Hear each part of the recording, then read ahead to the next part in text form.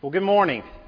It's good to see you. It's a good, beautiful day to be at Summers Avenue, and welcome to Sunday morning. Some of you got here sooner than you thought, but we are glad you're here. So I want to just say, first of all, we're excited. We're excited for Kelson Miller, and we're excited for Alexa Mashburn. They are state girls basketball champions. CAC, way to go, girl. And so Alexa is the granddaughter of Faye and Gerald. And so we are so thankful for them. And most everybody knows Kelson over there. So congratulations. You girls, I'm sure you slept quite a bit yesterday, I would assume, and ate a lot, I bet. So basketball season is over. But what a way to go out for these senior girls. Tonight we have our Generation 1, Gen 1.0. And so tonight we're going to come together in the auditorium at 5 o'clock. We'll sing, we'll have communion, and then we're going to go out to the activity center, and then we're going to spend some time around tables sharing some answers to some questions about our lives, about our faith, about our experience, and learn more about each other and help kind of impart some faith and maybe some encouragement to our family here at Summers Avenue. So looking forward to that tonight. And then next Sunday is our Caring and Sharing potluck. So that'll be Sunday morning after services. And if you have been visiting with us here at Summers Avenue and you have not quite yet decided that you want to place membership here, this is going to be your church home, I want to encourage you and invite you personally to come to lunch with us next Sunday. And let's meet some of these folks and find out why you should make Summers Avenue your church home. So that's next Sunday. And then also we've got coming up April 13th through 15th, our spring retreat at Wildwood in Searcy. And this is for everybody. And this is, you can come for the weekend, you can come out for the day, spend a few hours. But it's a great time to sit around and just enjoy the relaxation. We've got meals that are served out there. And it is easy access. So it's accessible to anybody. And so I want to encourage you to be a part of this. There are registration forms on the back table, and also you can sign up in the Summers Avenue app or through the website is good. And so one last thing here, we've got some information that's been going out about a parenting class that's coming up in the fall. And so we've got a meeting today, I believe, to kind of begin this organization. But even if you are not a parent, you have a purpose in helping this happen in the fall. This is going to be a class that's going to begin in September. And Alan and Sherry Pogue, members of the church who are family therapists, are going to be doing this class each week for the fall quarter. And so we want this to be an outreach effort. And so we're going to ask you to be praying about this, to invite others to help advertise this, and make this an opportunity that people can come and not only learn maybe a little bit about how to be a more effective parent, but also learn about how God guides and directs us to be parents and to be leaders in our family and for these children. So I hope you'll be listening and praying for ways that you can be involved in helping this be a success. And the reason we do things like this at all is because we believe that God's mission is not limited to 1 hour on Sunday morning. We believe that God's mission involves every day of our lives and every opportunity that we can find to be able to connect people with the body of Christ. And so that they learn what it looks like to be a child of God and learn what it looks like to follow God's Word in every aspect of our life. And so that's why we do this. And I believe there's a divine component to every conversion story. Every salvation story has a divine component. You think about this. Every conversion is a miraculous event because we were dead. We were dead in our sins, and through our redemption, we are raised to a new life. We are resurrected. That is a miraculous event. That's not something you and I can do. That's something only God can do.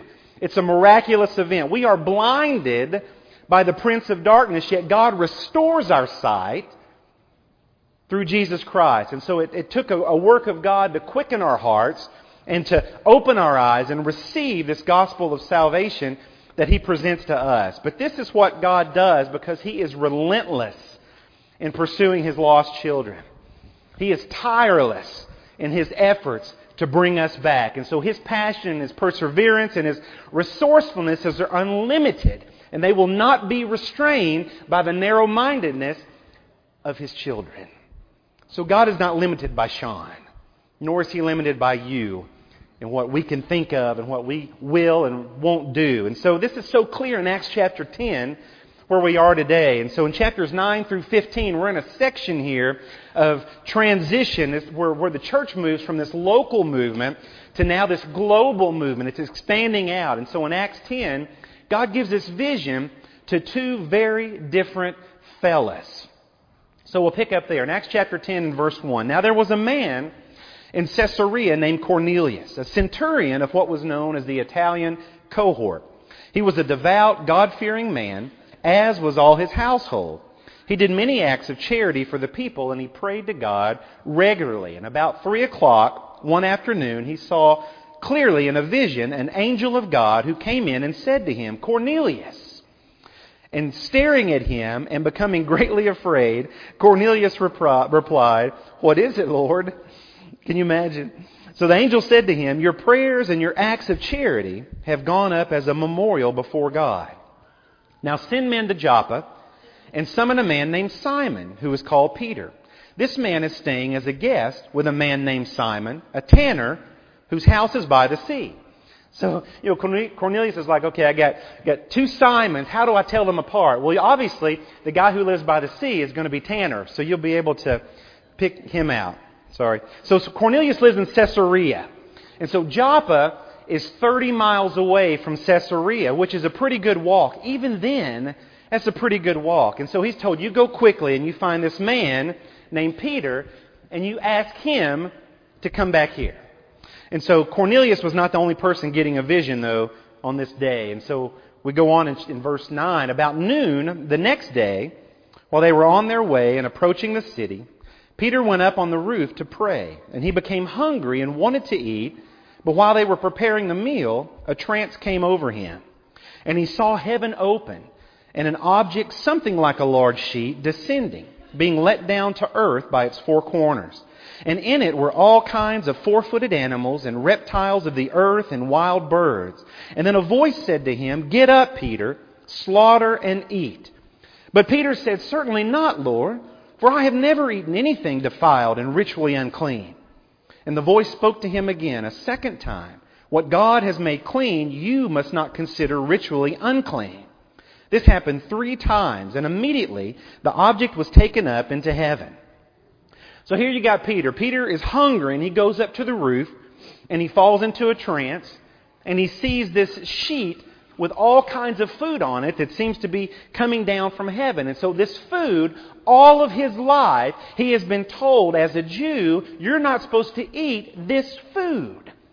And so he's hungry, and here's what's presented to him. Reptiles and birds of different kinds. And obviously, there would have been swine. There was pork. And if you were a Jew, one thing the Jews knew they could not eat was pork. And so, side note, next time you eat bacon, when we smell bacon, you could say a little prayer of thanks, because if it was not for God's divine plan, we would still be living under the old law. So Peter utters the ultimate oxymoron. He says, "Surely not, Lord." Surely not, Lord. I mean, can you imagine words? If any words would not go together, it would be that. No, Lord. Who's going to say that? Well, Peter is perplexed here. And he feels he needs to point out to God that in order to be faithful to God, he's got to disobey something God has previously told him to do. So, surely not, Lord. And God says, "Peter, here's the deal. If I have said something is clean, you don't call it unclean." And to overcome this hesitation, God had to give him this vision 3 times. It took 3 times for this to kind of sink in. But still Peter was confused. And so in verse 19, while Peter was still thinking seriously about the vision, the Spirit said to him, "Look, 3 men are looking for you. But get up, go down, and accompany them without hesitation, because I have sent them." So Peter went down to the men, and he said, "Here I am, the person you're looking for. Why have you come?" And they said, "Cornelius, the centurion, a righteous and God-fearing man, well spoken of by the whole Jewish nation, was directed by a holy angel to summon you to his house and to hear a message from you." Now, I almost titled this sermon, "An Officer and a Gentile Man." Because he was a Gentile man. He was he was off limits. We tried to understand this, that as a Jew, Cornelius was out of bounds. He was off limits as far as a Jew was concerned. But Cornelius was an officer in an occupying army that Peter's people hated. Hated them. And it's important to notice that in the New Testament, this is fascinating to me. In the New Testament, every time a centurion is mentioned, he's mentioned as a good man. That's fascinating to me. You've got somebody who is very high in the occupying foreign pagan army, and the men that are brought out in Scripture are mentioned. Hey, they're good men. You see, in every profession, there are bad apples. No matter what you do, there are bad apples. But in my experience, most of the men and the women I know in the protection industry, that would be law enforcement or that would be our military services, most of them are good, noble people. The majority of them are. Men and women who were good, noble people, like Cornelius. And so he served his public well, and his public service was honored. But his sins were not covered. And so because whatever he had done for the needs of the people, it had not solved Cornelius' greatest need. And that's to be forgiven of his sins. And so Cornelius needed Peter. And did you ever wonder, why didn't the angel just tell Cornelius what he needed to know? I mean, God sent an angel. Why didn't He just tell him, hey, here's what you need to do to fix all this? Well, I believe because God chose the ripple effects of this wave of people working through the power of the Spirit of God that's within us. I think that is God's plan. Jesus said what? You will be my witnesses. And so when Jesus wants someone to receive the message of salvation, He sends someone to tell them. And so even though the eunuch, story of the eunuch, even though the eunuch had the Scripture in his chariot, Acts chapter 8, the Spirit sends Philip to him to witness about this Scripture. And so in Acts 9, Jesus Himself talks to Saul. But get this, Jesus doesn't tell Saul what to do, does He? He tells him where to go, but He doesn't tell him what to do. He says what? He says, you go into town, and there's a disciple of mine who is going to tell you what to do. Church, we need to hear this. This is the plan and the will of Jesus. Because faith does not come by watching. Faith doesn't come by watching. And many live under the misconception today that if we just live good lives, if we just treat our spouses well and we don't cuss much, then people are going to look at us and they're going to walk up and say, hey, how can I be saved like that? How's that been going for you? Because it hasn't worked that way for me. Faith comes by hearing the good news about Jesus. And so God is not just wishing people would find salvation, but He arranges encounters between seekers and speakers. And so in verse 24, the following day,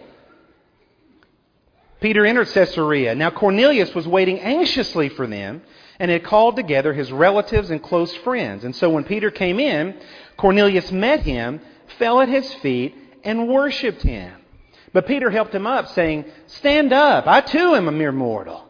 And so Peter continued talking with him, and he went in, and he found many people gathered together. And he said to them, you know that it is unlawful for a Jew to associate with or visit a Gentile. Yet God has shown me that I should call no person defiled or ritually unclean. Therefore, when you sent for me, I came without any objection. Now, may I ask why you sent for me? So that's not the most captivating intro to a sermon that I think I've ever come across. You start your sermon with, okay, well, I shouldn't be here, and I've never hung out with people like you, but God told me to come here, so here I am. What you need, That's usually not how you start out, a sermon from God. And so you get the clear impression here, though, that Cornelius is not the only person that God's trying to reach. See, God is preparing Peter for the mission He prepared for Peter. Just as God is preparing you for the mission He has prepared for you. And so notice this at the end of chapter 8. After Philip has baptized the eunuch, Like chapter 8 and verse 40, Philip proclaimed the good news to all the towns until he came to Caesarea. So, and Philip stayed there a long time. Philip stayed there. In Acts 21, we know he had a house there. And we know he had 4 daughters. Philip lives in Caesarea. Where did Cornelius live? Caesarea. Philip's in Caesarea. Cornelius is in Caesarea. Why didn't the angel tell Cornelius to go see Philip? Why did the angel send Peter? Why make a 60-mile round trip on this mission when there's a guy who can tell you about Jesus living just around the corner? Can you see what God is up to here? We need to see what God is up to. Cornelius needed Peter, yes, but Peter needed Cornelius because it seems that God often works on us even while He's working through us. And so Jesus arranges a divine encounter so that Peter would start practicing what Peter has been preaching. You remember this? Let's go back to the beginning. Acts chapter 2 and verse 38. Peter said to them what? Repent. He's in front of all the Jews. Repent. And each of you be baptized in the name of Jesus Christ for the forgiveness of your sins, and you will receive the gift of the Holy Spirit. For the promise is for you and for your children and for what? All who are far away, as many as the Lord our God will call to Himself. Who is far off? Who is far off? What do we read? Ephesians 2 and verse 11 earlier. Formerly you, the Gentiles in the flesh, that you were at that time without the Messiah, alienated from the citizenship of Israel and strangers to the covenants of promise, having no hope and without God in this world. Peter knew this. He knew this. And Peter was there when Jesus spoke of His death. We read about this in John chapter 12 and verse 32. Jesus says, "And I, when I am lifted up from the earth, will draw all people to myself." And Peter was there when Jesus said, "You go into all the nations and make disciples." And he was there when Jesus says, "You will be my witnesses to all the earth." But it's years later here, and Peter has not left the neighborhood. And he's not preached to anyone who did not look like him and did not think like him and did not grow up like him. And we too often live better than we believe. And too often we believe better than we live. And so Peter started speaking back in chapter 10 and verse 34. "I now truly understand that God does not show favoritism in dealing with people, but in every nation the person who fears Him and does what is right is welcome before Him." He says, now I get it. Now I understand this. God doesn't play favorites. No one back then believed this. This is radical. This is radical thinking. Everybody would have said, sure, God plays favorites. Absolutely He plays favorites. The reason your nation has a God is because your God plays favorites for you. Your God looks after you. And in this ancient world, the most radical thing, the most illogical thing anyone could have ever said is, "For God so loved the world." World. That's radical. That's crazy talk, because no, He doesn't. No, He doesn't. God doesn't love the world. He loves a certain subset. He loves a certain few people. He loves my people, right? In the world. And even as our culture disdains the Christian faith, the very core values that our Christian faith has created in this country is attributed to its foundation. All men are created what? Equal. Where'd that come from?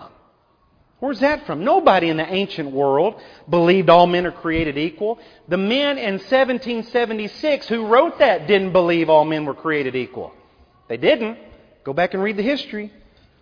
But this idea came from the life and teachings of whom? Jesus of Nazareth. And Peter says, I'm starting to get it. Okay, I'm starting to understand now. Peter needed Cornelius. to understand the full implications of the gospel. Just like Cornelius needed Peter to understand the gospel at all. And here's the power of God unto salvation. You know the message He sent to the people of Israel, proclaiming the good news of peace through Jesus Christ. He is Lord of all. You know what happened throughout Judea, beginning from Galilee after the baptism that John announced. With respect to Jesus from Nazareth, that God anointed Him with the Holy Spirit and with power. And He went around doing good and healing all who were oppressed by the devil, because God was with Him. We are all witnesses of these things He did both in Judea and in Jerusalem. They killed Him by hanging Him on a tree, but God raised Him up on the third day and caused Him to be seen, not by all the people, but by us, the witnesses God had already chosen, who ate and drank with Him after He rose from the dead. And He commanded us to preach to the people and to warn them that He is the one appointed by God as judge of the living and the dead. About Him all the prophets testify, that everyone who believes in Him receives forgiveness of sins through His name. Did you hear the inclusive language in this proclamation here? He is who? The Lord of all. He's the Lord of all. He went around healing whom? All. Healing all. Everyone who believes in Him can be forgiven of their sins. And Peter has preached this sermon before.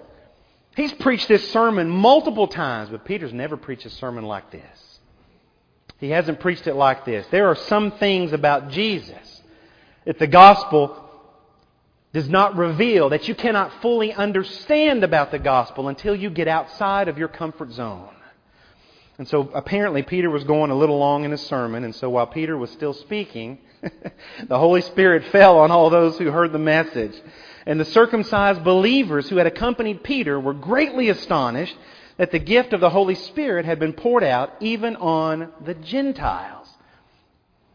For they heard them speaking in tongues and praising God. And then Peter said, "No one can withhold the water for these people to be baptized, who have received the Holy Spirit just as we. Can he?"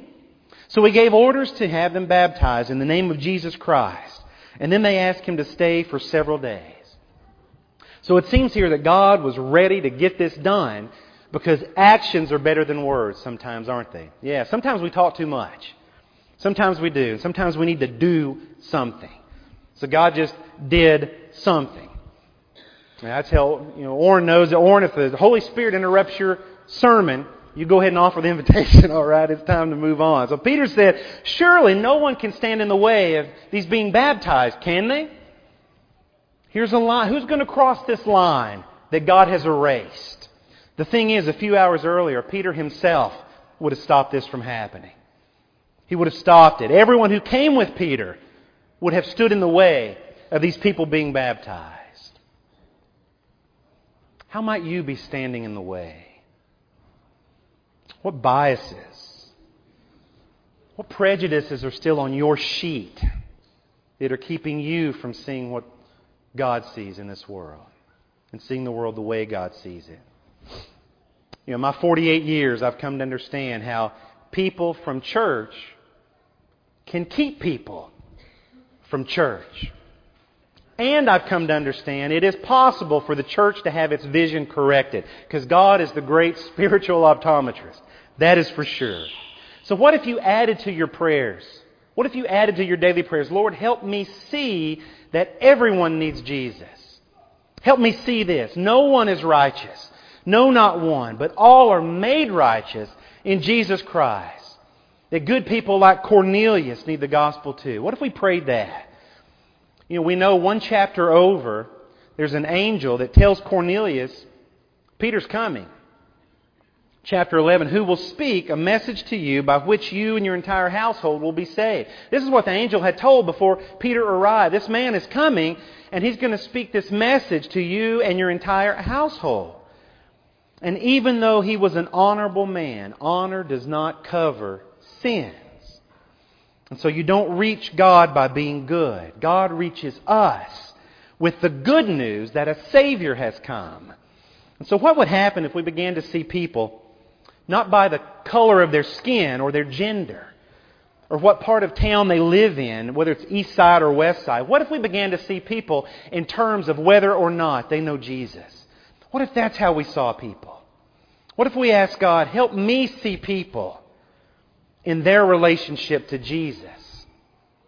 What if that's our prayer? There's no one so good that they do not see Jesus, and there is no one so bad that Jesus cannot save them. And so, Lord, help me see how everyone needs Jesus. And Lord, while you're at it, help me see where you are at work in my world. Help me to see what you're doing every day in my life, in the world around me, in the interactions that I have, the people that I know, and the places that I go. And this means that we're going to have to get more comfortable in situations that make us uncomfortable. See, the gospel will take you to places you would not have gone, to be with someone you would not have associated with. That's what the gospel does. That's what the good news of Jesus does. And we must not be alarmed as the demographics of our country are changing rapidly and will continue to change because God is bringing the nations to us.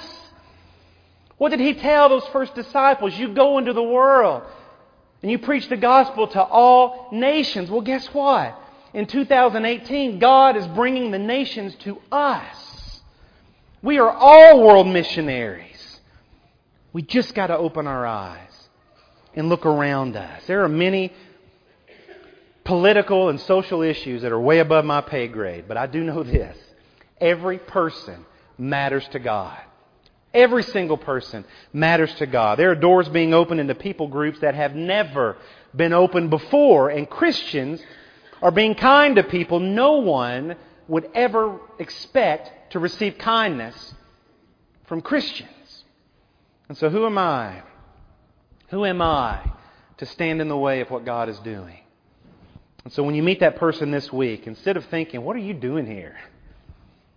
Instead of thinking, who are you? You might ask, Lord, what are you doing here? What's going on? Why am I here? What, is this a divine moment? Is this something I need to interject myself into, Lord? What are you doing here? And instead of praying for a movement of God, what if Summers Avenue became a movement of God? And we moved in the world around us and we started being on mission to the people that He brings into our lives. Which means we would also need to pray, Lord, help me see the biases that are still in my heart. Help me see the biases, the prejudices that are keeping me from being a witness of your greatness in this world around me. So we've all been affected by cultural baggage. Every one of us in this room. Some of it we don't even realize and haven't realized, but we have. Cultural baggage shapes the way that we look at people. Shapes the way we look at one another without even realizing we're doing it. Instead of trying to deny it, how about we ask the Holy Spirit to reveal it so that we can defeat it? And ask God to help you see better. And ask Him to help you see what in your life is impeding your love for the lost. What is it with you or in you? And ask Him to help you see what it is you still need to realize about the gospel. And ask God to help you see, who is Cornelius in my life? Who is Cornelius in your life? Who is it that's been off limits to you that now it's time to share this message of hope in Jesus Christ with? Who is it? Maybe it's you. Maybe you're your own Cornelius. Maybe because of sin in your life, you thought, I'm off limits to God. Yeah, I thought I once was, but now I've done some things now that I'm off limits. No, you're not. No, you're not.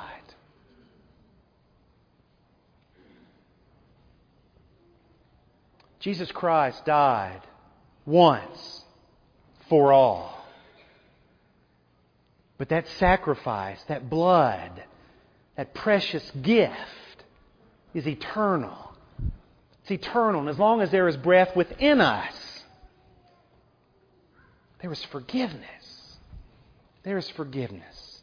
Who stands outside of the forgiveness of God? Not one person who will repent of that sin, who will reject it, who will confess it to God and give their lives over to them. This morning, maybe you're your own Cornelius. God calls you to repent.